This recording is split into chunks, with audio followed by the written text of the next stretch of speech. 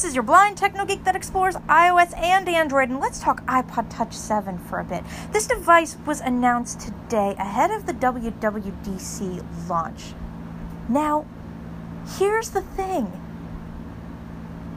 The iPod Touch, some people say, might be for the young, right? Well, to me, it's not just for the young. I actually believe that at a price of $199, it makes a great learning device for those blind people who want to learn iOS but keep their flip phones or their Androids at the same time. It doesn't work for power users like me who want to test out all the bells and whistles of the iOS system.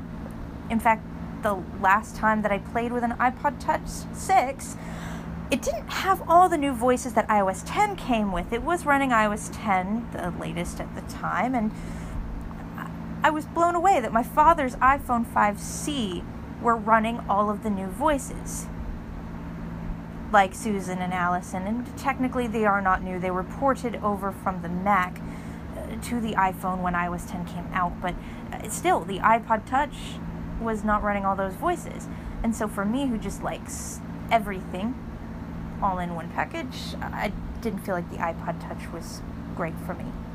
But there was a time when the iPod Touch was a great device for me. In fact, if it were not for my iPod Touch 4th generation, I would not be doing this podcast today. Because that iPod Touch eventually led me to graduate to an iPad. I learned on that iPod Touch for a year.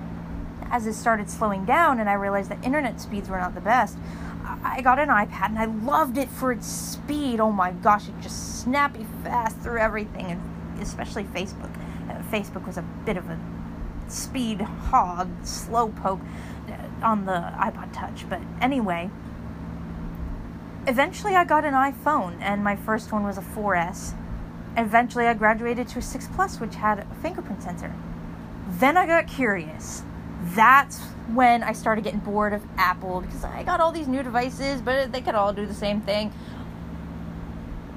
I started being a bit of an Android, what would you call that? Dabbler.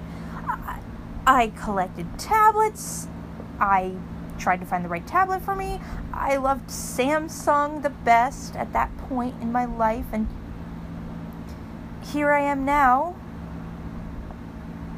a 7-year iPhone veteran, if I just counted correctly. Yeah, just about 7-year iPhone veteran, and 4 years in Android. My goodness.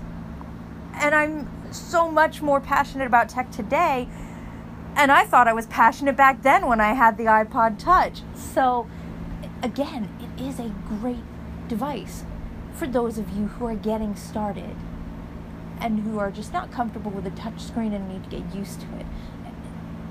I do think that, especially given the fact that iPhones have become ridiculously expensive and blind people still need to learn them, and we could barely afford our Braille products and everything else,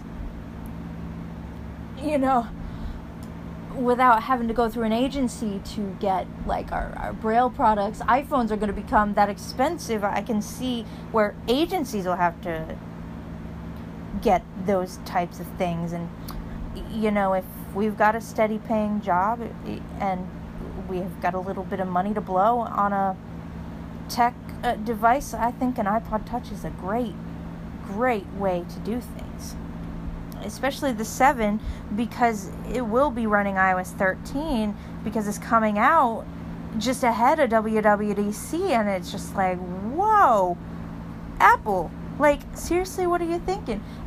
Other than that, the fact that it is going to be running iOS 13, and the fact that it also has an A10 Bionic chip, which is not the newest processor, but it's a whole lot more of an upgrade than the 6th generation iPod Touch. I do think that it's definitely a steal. So anyway, I'm going to be back with some more iPad versus iPod Touch 7 kind of audios, and I'm also going to continue with the LG G6 lock screen tricks. So stay tuned and see you later, Technogators.